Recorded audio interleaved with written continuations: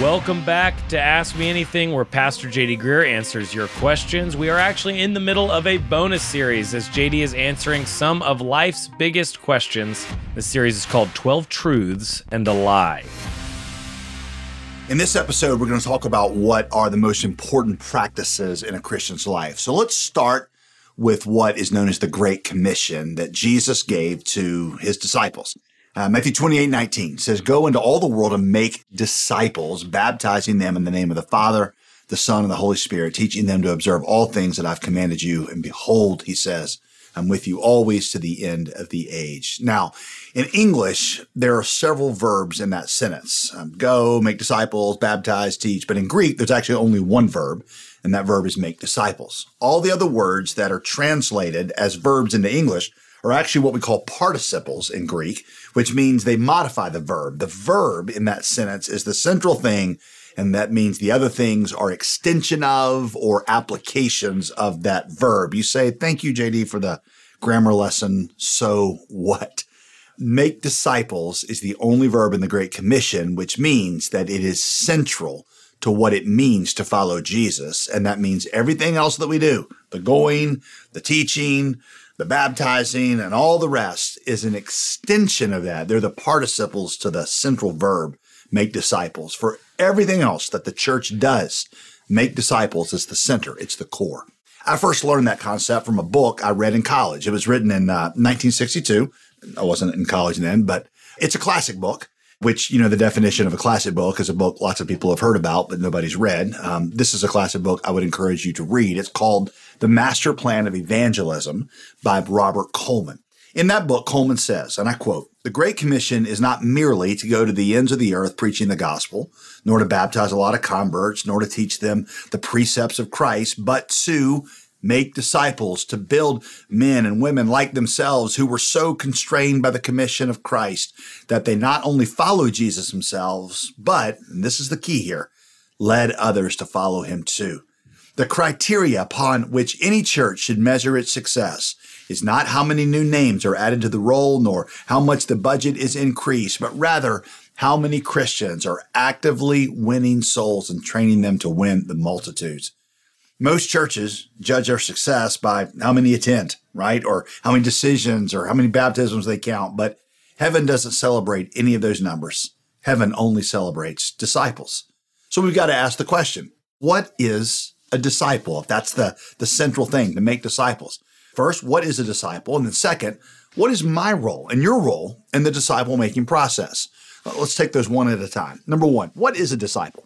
If you've been in church, you probably recognize the word disciple, but otherwise, that's honestly not a super common word in our culture. It's one of those words that Christians use, but very few other people do. Here's how I know that. Every time I try to type discipling into a document, my computer autocorrects it to discipline. So clearly, Steve Jobs or Bill Gates didn't get what a disciple was. The word we translate as disciple comes from the Hebrew word talmid, which was actually a quite common word in the first century. Wasn't even an exclusively religious word. A talmid was kind of like a student, but much, much more. Aspiring Jewish religious and community leaders would find a rabbi, a teacher, someone they wanted to be like and whose cause they believed in, and you would go and sit at their feet as a talmid. Sitting at their feet was like your application to learn from them.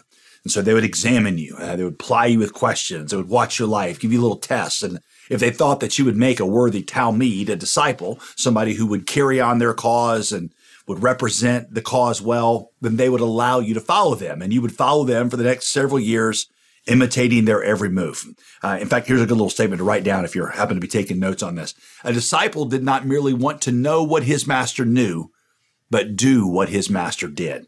This is a great little statement from a guy named Ray Vander Laan, who's a kind of an expert on things in the first century there. He says, a disciple did not merely want to know what his master knew, but also to do whatever his master did. Supposedly, the highest compliment you could give to a talmid, a disciple, was to say, the dust of your rabbi is all over you. That was not like, hey, dude, you need to go take a bath because you're dirty. It meant that you're following the path of your master, your rabbi, so closely that whatever he steps in splashes up on you. The dust of your rabbi is all over you.